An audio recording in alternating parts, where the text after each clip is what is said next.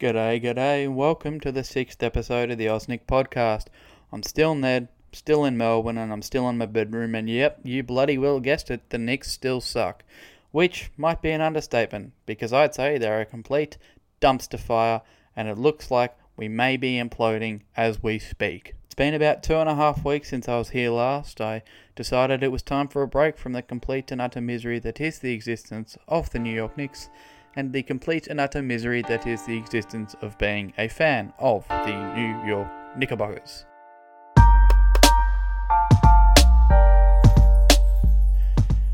They have lost 7 straight. They have a record of 4 wins and 17 losses. They have the worst record in the NBA. They are coming off a 44-point loss to the Milwaukee Bucks, in which they trailed by as many as 49 points. Yes, it was the second night of a back-to-back. Yes, you were missing 2 of your most important players in Morris and Ntilikina. Nonetheless, it was an atrocious performance. It was disgraceful. And to see David Fizdale and Bobby Portis smiling after being down 38 points at three-quarter time, I wanted to throw my phone across the factory I work in, and I wanted to scream. It's at that point, I can't stomach it anymore. Enough is enough. End the suffering. We have to make a change. Through 21 games this season, the 2019-2020 New York Knicks have a worse record than the franchise worst 17-win team from last season did. That speaks volumes. I'm not sure who it speaks mostly about. Management, coaching, players, all three. A combination of one or two. I'm not sure. There are problems throughout all of those areas, throughout the whole structure of the organization. Steve Mills, the president of basketball operations, said that this team would be graded on 10-game increments. Through the first 10 games of this season, they had 2 wins and 8 losses. Through the next 10 games, they had 2 wins and 8 losses again. Yes, there were some slight improvements in certain areas. Some players stepped up their game. However, those slight improvements, when you all add up, they weren't enough to alter results. This team still lost games. The same issues, the same problems still reared their ugly heads at the same times as they always had. 2.5 weeks ago, when I was last here, the numbers have gotten worse since then. Some areas have gotten better, but key indicators, KPIs, key performance indicators, have gotten worse. The Knicks have these certain criteria that they grade themselves on, and it seems like those criteria must be god awful if they continue to play this way. I know I've gone on off a little bit of a tangent, but I just had to. I can't take it anymore. Surely you can't either. It's just horrible. It's gotten to the point where I just say, wow. I'm not surprised. They lost by 44? Wow. Not surprised. It's a lot of points to lose by in a single game of basketball. I wasn't surprised. I didn't think they'd win. I thought they might lose by, 15, 20, but to be down by as many as 49 in a single 48-minute game it's astounding. It's incredible. Like, give them a round of applause for being that bad. Anyway, as I said, compared to 2.5 weeks ago, a lot of the KPIs have gotten worse. Things aren't looking up. These slight improvements can be probably attributed to the uptick in individual performance, as in Julius Randle, his point total has gone up, his efficiency has gone up, however, his overall impact on the game has remained about the same. Morris continues to shoot the lights out, but despite leading the league in 3-point percentage, he is the worst 2-point shooter in the league. Frank is going from strength to strength. We've seen Dennis have a bit of a resurgence here, but on the other hand, Mitchell Robinson has taken a step back. Kevin Knox has taken a step back. Wayne Ellington can't throw it in the ocean if you're standing on a boat in the middle of said ocean. Like, there's just a lot of players who are underperforming, and I'm not sure whether it's to do with what they're doing or necessarily whether the coaching staff is putting them in the best position to succeed. I'm not sure where I'm going to go during this podcast. I have a lot on my mind, a lot of thoughts. There's a lot of pent-up anger, but a lot of pent-up frustration, which may come out at certain times. But I think I'll try and stay calm and composed, and I just want to run through some of the numbers and compare to where they were 2.5 weeks ago and see where exactly things are continuing to go wrong.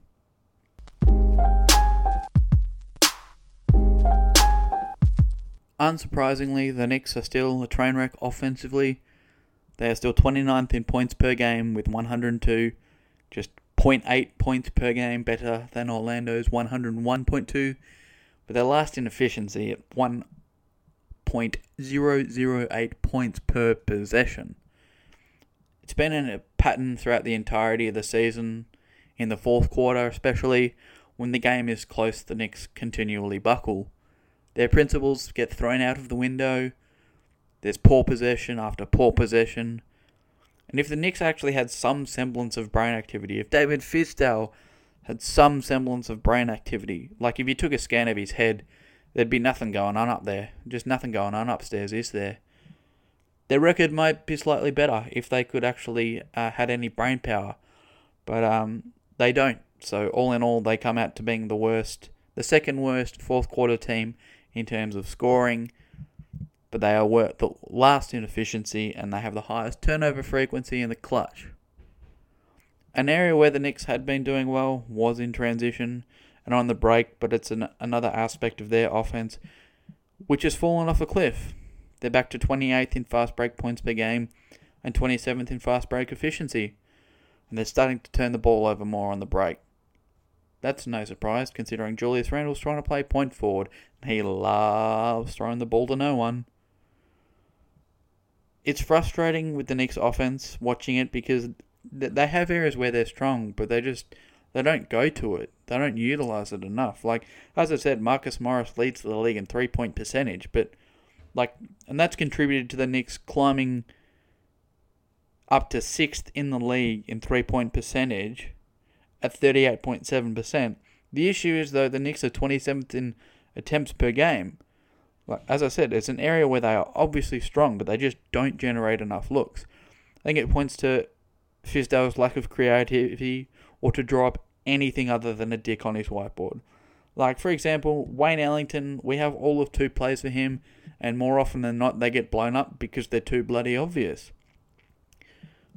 As I said, we don't shoot a lot of threes. We're 27th in attempts, and what does that mean? We take a lot of 2s. The Knicks have climbed from the bottom rung of the ladder to 3rd last. Wow, what a climb. Like I said, it's one of those small improvements, but it's not something that's big enough to alter results. So they sit 28th in the league, shooting 42.9%, but they're far, far and away the worst 2-point shooting team in the league. Orlando's a whole 2.8 percentage points ahead in 29th. The Knicks are 27th in effective field goal percentage and 29th in true shooting. Wow, that's bad. It's just really bad. Just to rub some more salt into the wounds, the Knicks are last in 2-point percentage, as I said. They're also last in paint points per game. You know what that means? They're taking a lot of in-between shots. So their most utilised offense is from mid-range inward, where their efficiency is just dreadful. And they're 6th in 2-point field goal frequency. So they're taking a high frequency of 2-point shots, but they don't make any. So yeah, that's gonna give you a lot of success, isn't it, David? You know, maybe try and use your brain and draw up something other than a dick, like I just said. And yeah, nothing's changed at the free throw line. They're still embarrassingly bad, like really incredibly bad. They're dead last, 67.1%.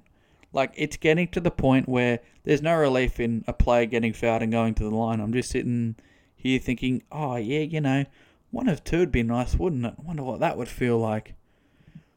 Aside from those general numbers, diving more so into play types, they're still way too isolation heavy. They're top 30 in isolations per game, and although there's been a decrease in their ranking 1 spot, the number of possessions is roughly the same. And I'll say it again, the teams ahead of the Knicks have legitimate scorers. There's Harden, Irving, LeBron, Davis, Lillard, McCollum, Giannis, Siakam, and others on the teams ahead of the Knicks. We don't have an actual isolation scorer who is proven, and trying to turn Marcus Morris and Julius Randle into them isn't it. Like, at all. Just at all. Not it. Don't do it. Stop it. Please. Stop it. Anyway, as I said last podcast, it's an overused play to no tangible positive outcome. The Knicks are 29th in points per isolation possession, 29th in turnover frequency, so second worst, and they're in the bottom third of the league in field goal percentage and effective field goal percentage on isolation possessions. You might as well just go and get your dog to give your open wound a lick, because it gets worse. They're 5th in post-up possessions per game with Philadelphia, so Joel Embiid, the Lakers, LeBron, Anthony Davis, Denver, Nikola Jokic, and San Antonio, LaMarcus Aldridge and DeMar DeRozan ahead of them. All of those teams, as you can see, have actual post-up players who have actual low post ability.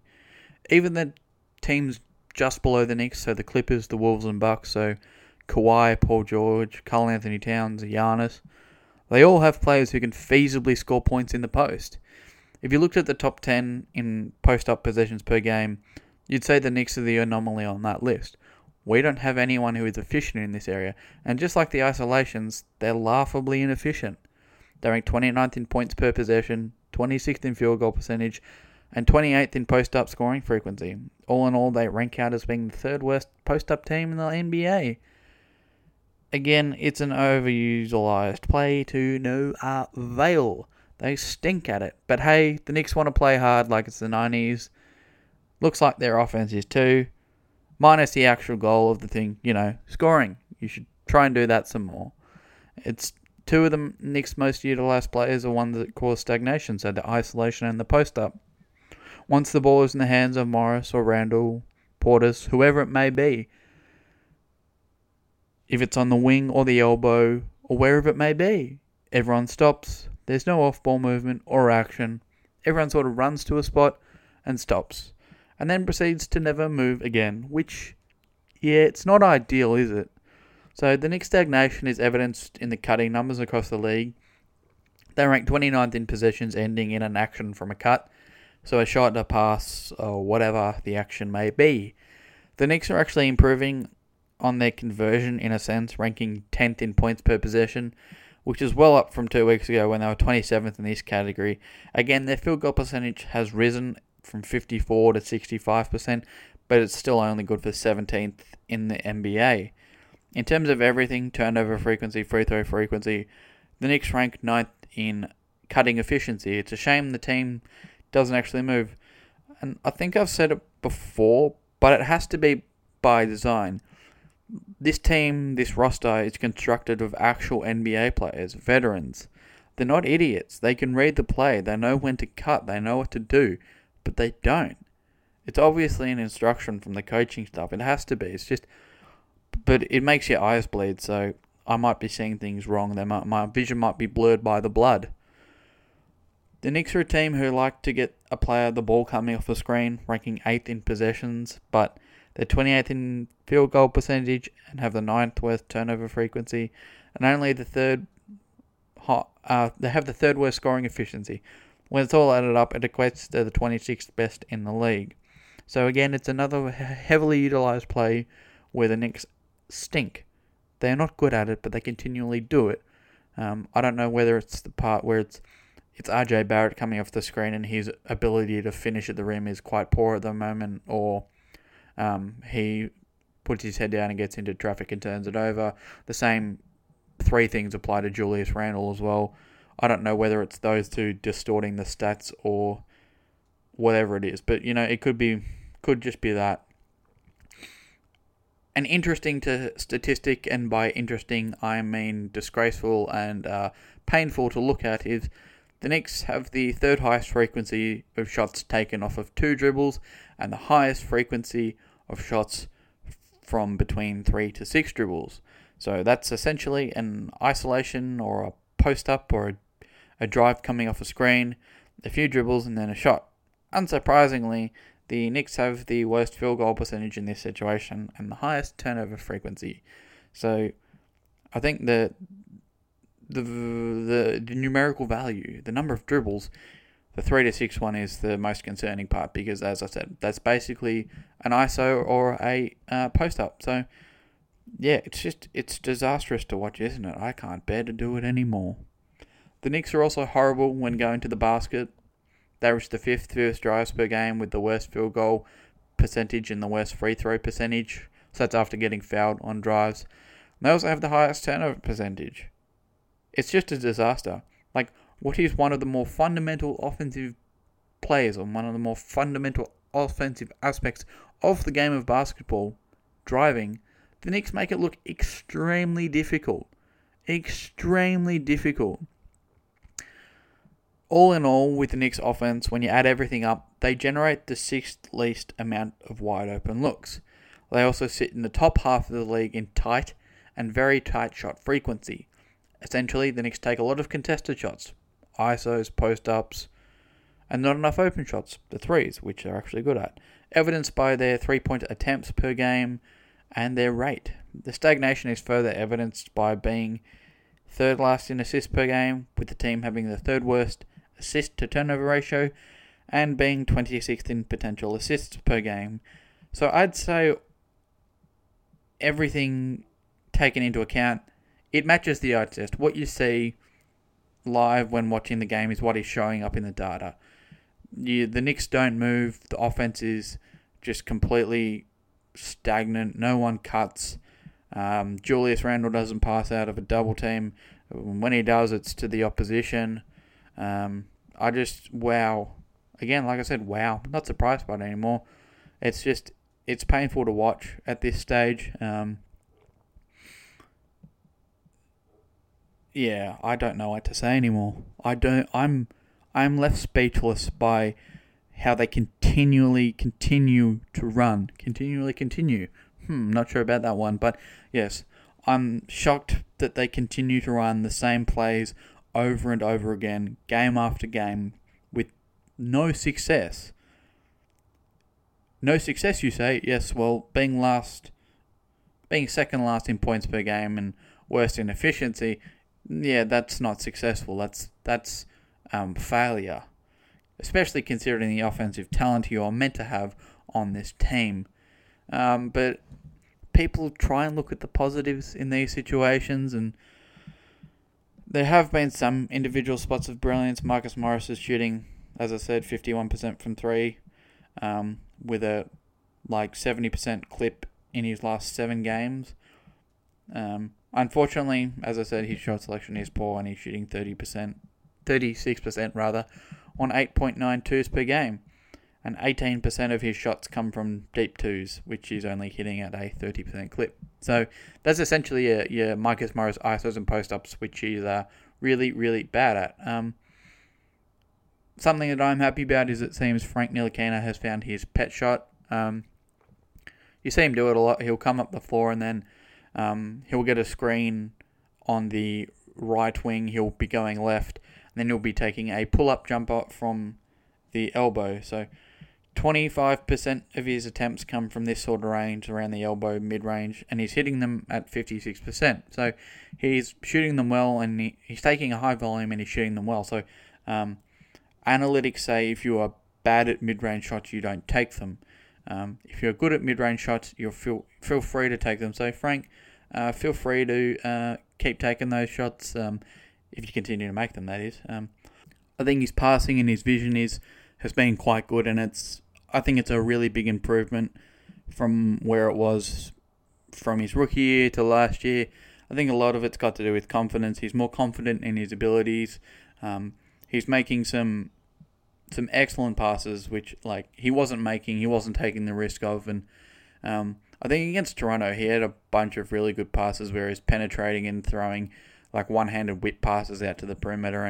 And we've seen him push the pace a bit and take his defender and give Taj Gibson a little dump off. But unfortunately for Taj, he's failing to make layups this year. He's shooting 61% at the rim, which is the worst mark since his rookie year. So not great from you, Taj. But anyway, as I said, Frank, he's answering the bell. It seems he's in career best form. And, well, this isn't a hot take. I think we're at the point where I can safely say Frank Ntilikina is better than Dennis Smith Jr. At least he is at this point. He's been better this season. So that makes me happy. Makes me very, very happy. So as I said, Those are about the only two positives I can find. Marcus Morris shooting threes at an outrageous clip, and also Frank Ntilikina not being historically tragic on the offensive end. As I've said before, I'm emotionally invested in him. I have been since the draft. I do not know why, but yes, his good play makes me very, very happy, and it's probably the only thing keeping me going at this point. As you can quite clearly see, the Knicks offense is woeful. It is a crime against basketball. It is a crime against the beautiful game. You could make a YouTube video as a parody to the Spurs' beautiful game and saying the ugly game for the Knicks. It's that bad.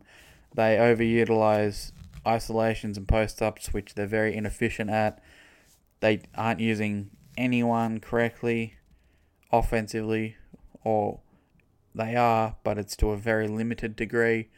Julius Randle isn't doing anything that he was good at last year, which is thoroughly disappointing because it shows that David Fizdale didn't watch any tape, which would explain his very poor catching.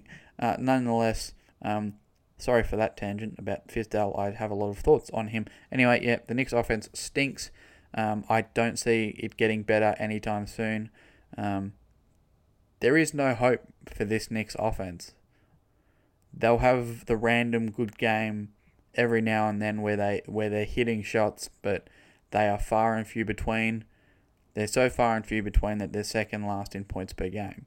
That hasn't changed since 2.5 weeks ago. So obviously things aren't changing, are they? So if things haven't changed in 2.5 weeks, and they haven't changed in 21 games, haven't changed since the start of the season, well, then they're not going to change anytime soon.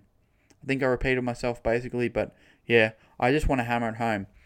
The Knicks offense isn't going to change, and I don't know how much more of it I can take. Anyway, I'm going to take a quick breather, and then we'll come back and look at the defensive numbers. Ooh boy, are they bad. I was going to say the Knicks are a weird study defensively, but they really aren't. They rank 12th in opponents' points per game, but I think once you dive into the numbers, there are some clear and dangerous warning signs. Well, not warning signs anymore. They're just issues. They're just, issues. They're not warning signs anymore. They'd be warning signs if it was early in the season, but it's been a pattern all year long.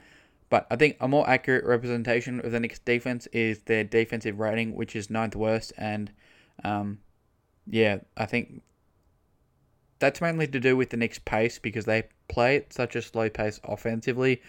And then defensively, teams have probably worked out that with enough ball movement and enough precision and just general average basketball, you can just break the Knicks down, because somewhere along the line from the 16 to 24 second mark of the shot clock, there'll be a collapse, there'll be a breakdown, someone will be left open.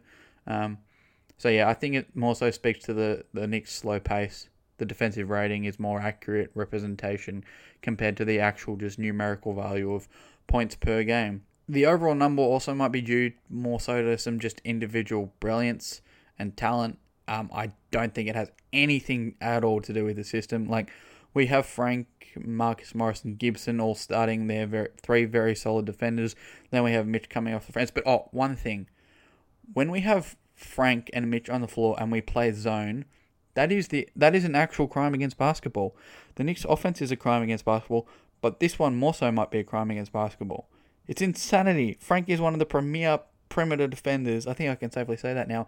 And Mitch is one of the premier shot blockers and rim protectors in the league. Like, that's embarrassing that you're that inept at coming up with a competent defensive scheme that you have to resort to a 2-3 zone, which I only played because I was coaching 10D basketball, year 10s D grade basketball, so the 4th team. I was only doing it because they had no clue. NBA players have more clue than that. It's just embarrassing. Like, it's not something they just wrinkle in there to change things up. It's like, it's a legitimate defense they want to play. They played it against Charlotte.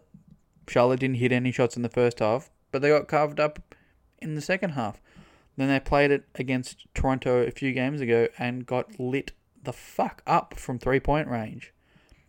Speaking of threes, the Knicks' opponents are shooting 38% from three-point range, which is the third worst mark in the association.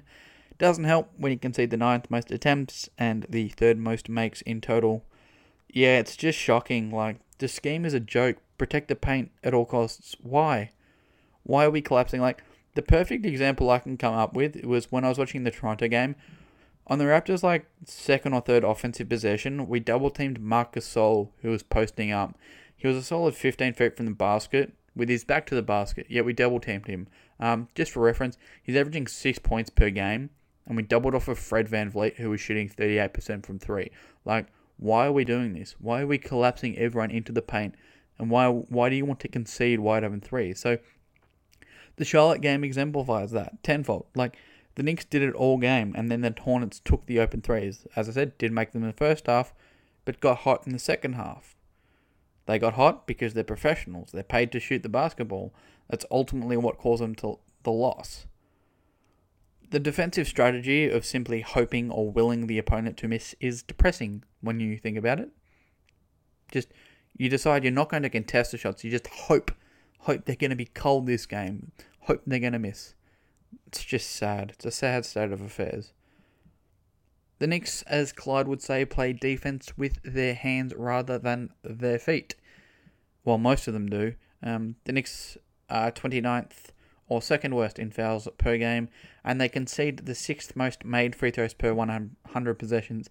I think that speaks mostly to the amount of shooting fouls the Knicks give up, which talks to the lack of communication and the amount of breakdowns we suffer, mainly due to the god-awful system David Fizdale has put into place. Double teaming players in the post, collapsing everyone to the paint, switching everything. That's the worst one, because you're taking someone like Mitchell Robinson out of the paint, which is where, as he's the really good shot blocker, you kind of want him to be, don't you? Anyway, and then, the switching everything, that means you're taking bigs out of the paint. So the interior defense is absolutely horrific. Opponents shoot 64% within 6 feet of the bucket. Good for third worst in the league.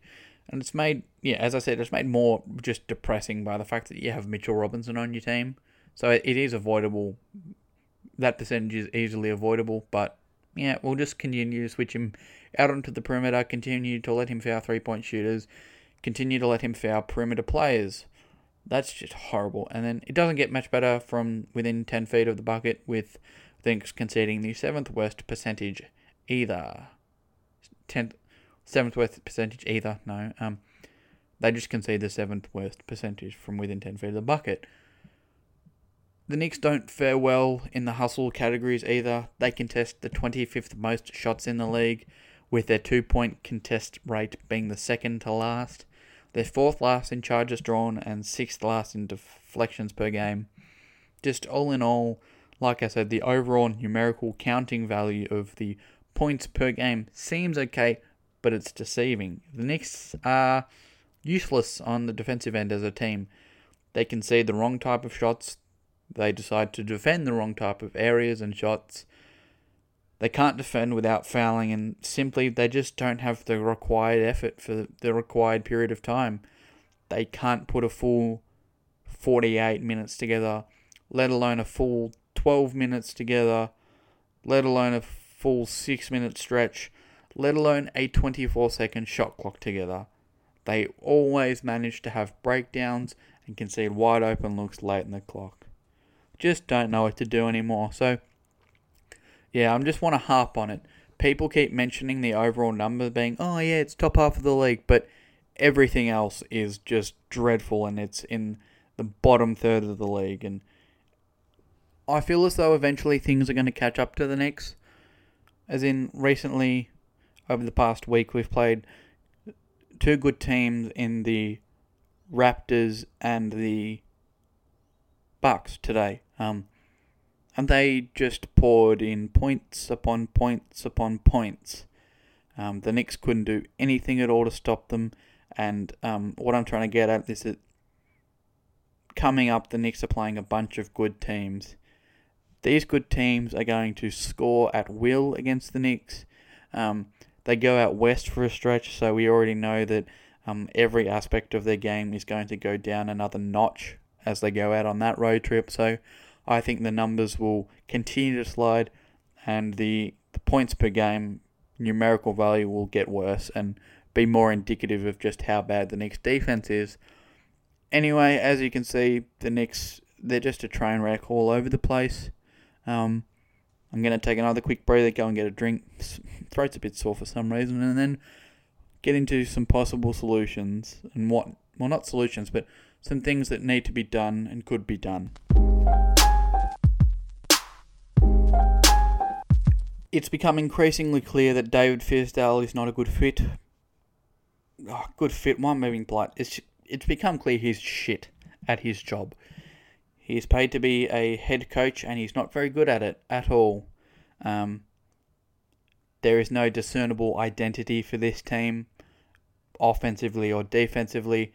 I think it began last year with the excuse that there was going to be no returning players or there's going to be too much turnover for him to establish a system, which was a complete and utter crock of shit because, let's see, we had Ntilikina, Knox, Trier, Dotson, Robinson. Those were 5 players, and then you had Dennis Smith come along halfway through the season, who they were all supposed to be 6 young pieces who you were going to try and develop. So 6 players is almost, that would be half of a playing roster, with 3 being DNP, CDs or inactive. So 6 players is half of pretty much a playing roster. That's more than enough to install a system and try and develop an identity. And I think we've seen this season that the change in system and there's no identity, no discernible identity. The change in system offensively and defensively has really hurt some of the younger players. Trier can't get on the court. Kevin Knox has struggled to be on the court as of late because of his defensive impact, which is non-existent. I think the change in defensive system has meant Mitchell Robinson has been nowhere near as impactful as he can be defensively, nowhere near what he was doing towards the end of last year. As I said before, the switching and getting him out on the perimeter, that's just not going to work. He's an elite rim protector. Let's keep him in that area. I didn't think we saw Frank's substantial minutes coming. It's a bit of just luck on his behalf with some teammates going down. But, I think the change in system has really hurt some of the younger players. And, there should have been a coherent system installed last year. But maybe there wasn't, just based solely on the fact that David Fizdale didn't have one to install. He just had nothing. He couldn't conceive of anything, couldn't create anything. I think he's had a bunch of excuses along the way. He's spoken about that we have a lot of new faces, a lot of new pieces, but that's just the NBA in general. 50% of the league turned over the off-season. Everyone's in flux. Players are always coming back from injury, being injured, being called up from the G League, or, as of late, some people seem to be being suspended. But anyway, just a bit of a cheeky shot at John Collins, DeAndre Ayton, and Wilson Chandler, who are all on the gear. Yes, so anyway, the NBA as a whole is constantly in flux. Players are always moving. Players are being waived, traded, this, that, the other. That's not a good enough excuse anymore. Back in the days where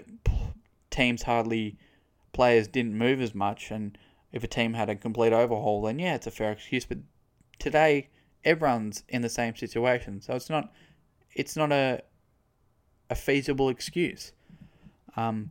He's just trying to cover up the fact that he's an idiot and doesn't have anything to offer as a head NBA coach. So I think it is time to move on from him. I think the Knicks, and what's even more embarrassing about this is that the Knicks did such an extensive search after they fired Jeff Hornacek. That, what was it? It was more than 15 people they interviewed and took into consideration, and they came out with Mr. Potato Head with glasses. That's what they came out with, and he's just not very good at his job. So again, it's going to be hard to do the thorough search in season, but maybe I think Mike Miller would be the ideal replacement as the interim coach or the caretaker coach, because he, in the G League for 3 seasons, he had outstanding success, and the G League is a place like the NBA where you have players going up and down, injured, you're impacted by the travel and the accommodation. It's not the same as the NBA, so things like that. But the offense was always very good, despite all the changing pieces, the Cornets, the Dotsons going up and down, and the defense was solid. So I think he's someone who is actually going to be able to install a system and give this team some form of an identity going forward. And then long term, just, someone from the Spurs pipeline, they always seem to pan out well. Like James Borrego is overachieving with the Hornets at the moment. I think we looked at Becky Hammond, and I think she'll be the first female head coach. Maybe the Knicks can make history with that. Who knows? But I'm not sure. I haven't looked at the numbers. Dave Yeager is a name that's been thrown out there, and then just based off the raw win totals of Sacramento, it seems like it would be a solid fit when you look at the pieces that the Knicks have, in that they have young point guards similar to Fox, not in terms of play style, but Dennis Smith likes to get up and down the floor, and he has a lot of bounce to his game, and Frank sometimes pushes the pace. But yeah, and then some young bigs in. They have Bagley, we have Mitch, different players, but again, they like to run the floor, both of them. So I think he's someone who could maybe do something. I'm not sure. I haven't looked into it enough, but yeah, just a general safe guess or safe suggestion is someone from the Spurs pipeline. They always seem to pan out, and they seem to be pretty righto as coaches. And coming from Pop's tutelage, it's always a safe bet, isn't it? It has to be. But you never know, maybe the Knicks would be the one team that would manage to fuck that up as well. Ruin someone from the Spurs pipeline. Wouldn't put it past them. So aside from the head coach, it is time for Steve Mills to go. He's been the common denominator through the last 2 decades of misery. I don't know the specifics of what his role is and what he's done and intervened in or not said a word about. But obviously, he's been here. The misery started when he got here, and the misery's continued all throughout his tenure. So I think, time for him to move along. And I think we need a president of basketball operations who's going to be more active and more involved in day-to-day operations and more in touch with making moves with the general manager. Scott Perry, I'm still unsure, because I thought from the position that he took over the club in, I thought he did a reasonable job. The clearing of the cap space, all that was good and dandy, but again, he wasn't able to capitalise on actually utilising said cap space into turning that into star players. So, it was all built on that. He was the one who drafted Kevin Durant. He was part of that team. He was meant to do that. He was meant to be, tight with the players, but obviously that materialised to sweet fuck all. So maybe it is time for a complete overhaul of the head coach, the GM, and the president of basketball operations. Dolan, he's never going to sell the team, but for years and years, people just wanted him to take a back seat, to not do anything. And to his credit, he's done that the past 6 years, mostly. He's butted his head in here and there, like that really shitty interview he did last season where he couldn't even name the young players. But yeah, maybe he's taken too big of a backseat and let too many things slide, which is a possibility. But and maybe with a team and with a front office and a president who is as incompetent seemingly as Steve Mills is, maybe you need an owner who is willing to, who knows the game of basketball, who knows how things work in that sort of business world, and to be more hands-on in a sense in making those personnel decisions, hiring the right people. There's something to take into consideration that when Dolan was overbearing and he was making basketball decisions, he was horrible because he didn't know the game of basketball. And now that he's taken a backseat, maybe he's slid too far back, and his knowledge, or his lack thereof, of knowledge about basketball and operations of basketball and of front offices, maybe he's letting too many things slide, too many things go. I'd say that's what it is. Like, there's no middle ground for him. If he's too involved, the Knicks will make the wrong decisions. If he's not involved enough, like he's at the moment, we make the wrong decisions, which seems to have happened. Steve Mills and Scott Perry are always talking about the vote of confidence they get from Dolan, but maybe that's just Dolan saying, yeah, do your thing, and him just going back to JD and the straight shot. So, but yeah, it's such a difficult position because we need to revamp the front office completely. Needs to be overhauled. But the person who usually does that is the owner and company, and his group will do that. But Dolan knows jack shit about it. So overhauling, and yeah, it's just a tough.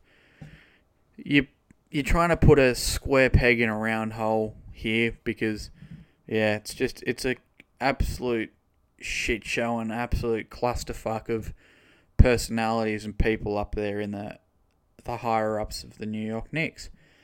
Anyways, yeah, as I said previously about the defense, where things get found out, is because the Knicks play a bunch of good teams. They play the Denver Nuggets on Friday evening in the US, is it? Or is it Thursday? Maybe it's Thursday night. I'm not sure. Let me check. I'll do it right now. The New York Knicks. Yep, there it is. We lost by 44 points to the Bucks. Yep. Fantastic. Yeah, okay. So we played the Nuggets on Thursday evening in the US. Friday morning here for me in Australia. And then the Pacers on Saturday night, Sunday morning for me. Then the Knicks go out west for 3. I think they'll get absolutely mauled by the Trailblazers next Tuesday. Then they play the Warriors next Wednesday. And then next Friday, they play the Sacramento Kings. That'll be, we might concede 150 points that game. And then the next game on Sunday evening against the Denver Nuggets, we may concede 175 points. Yeah, things aren't looking up. That's a very tough stretch, and it would not surprise me if the losing streak went to 8, 9, 10, 11, 12, 13. If it went to 13, our best bet is beating the Warriors, honestly. That's our only hope. Because after that, then we could beat the Hawks, but you never know. We're just that bad, and kind of lost all hope, to be honest, at this point. So, this is another episode of the Osnick Podcast, all done. I've been Ned. If you've made it to the end, thank you. You get my stats up. I really appreciate it. So, if you'd like to follow me on Twitter, it is @Ned7821. If you'd like to follow my professional journalistic account, where I post numbers void of opinion and statistics void of opinion, that is @Ned_RMIT. That's the university I go to. That's about it. I'll catch you next time. Cheers.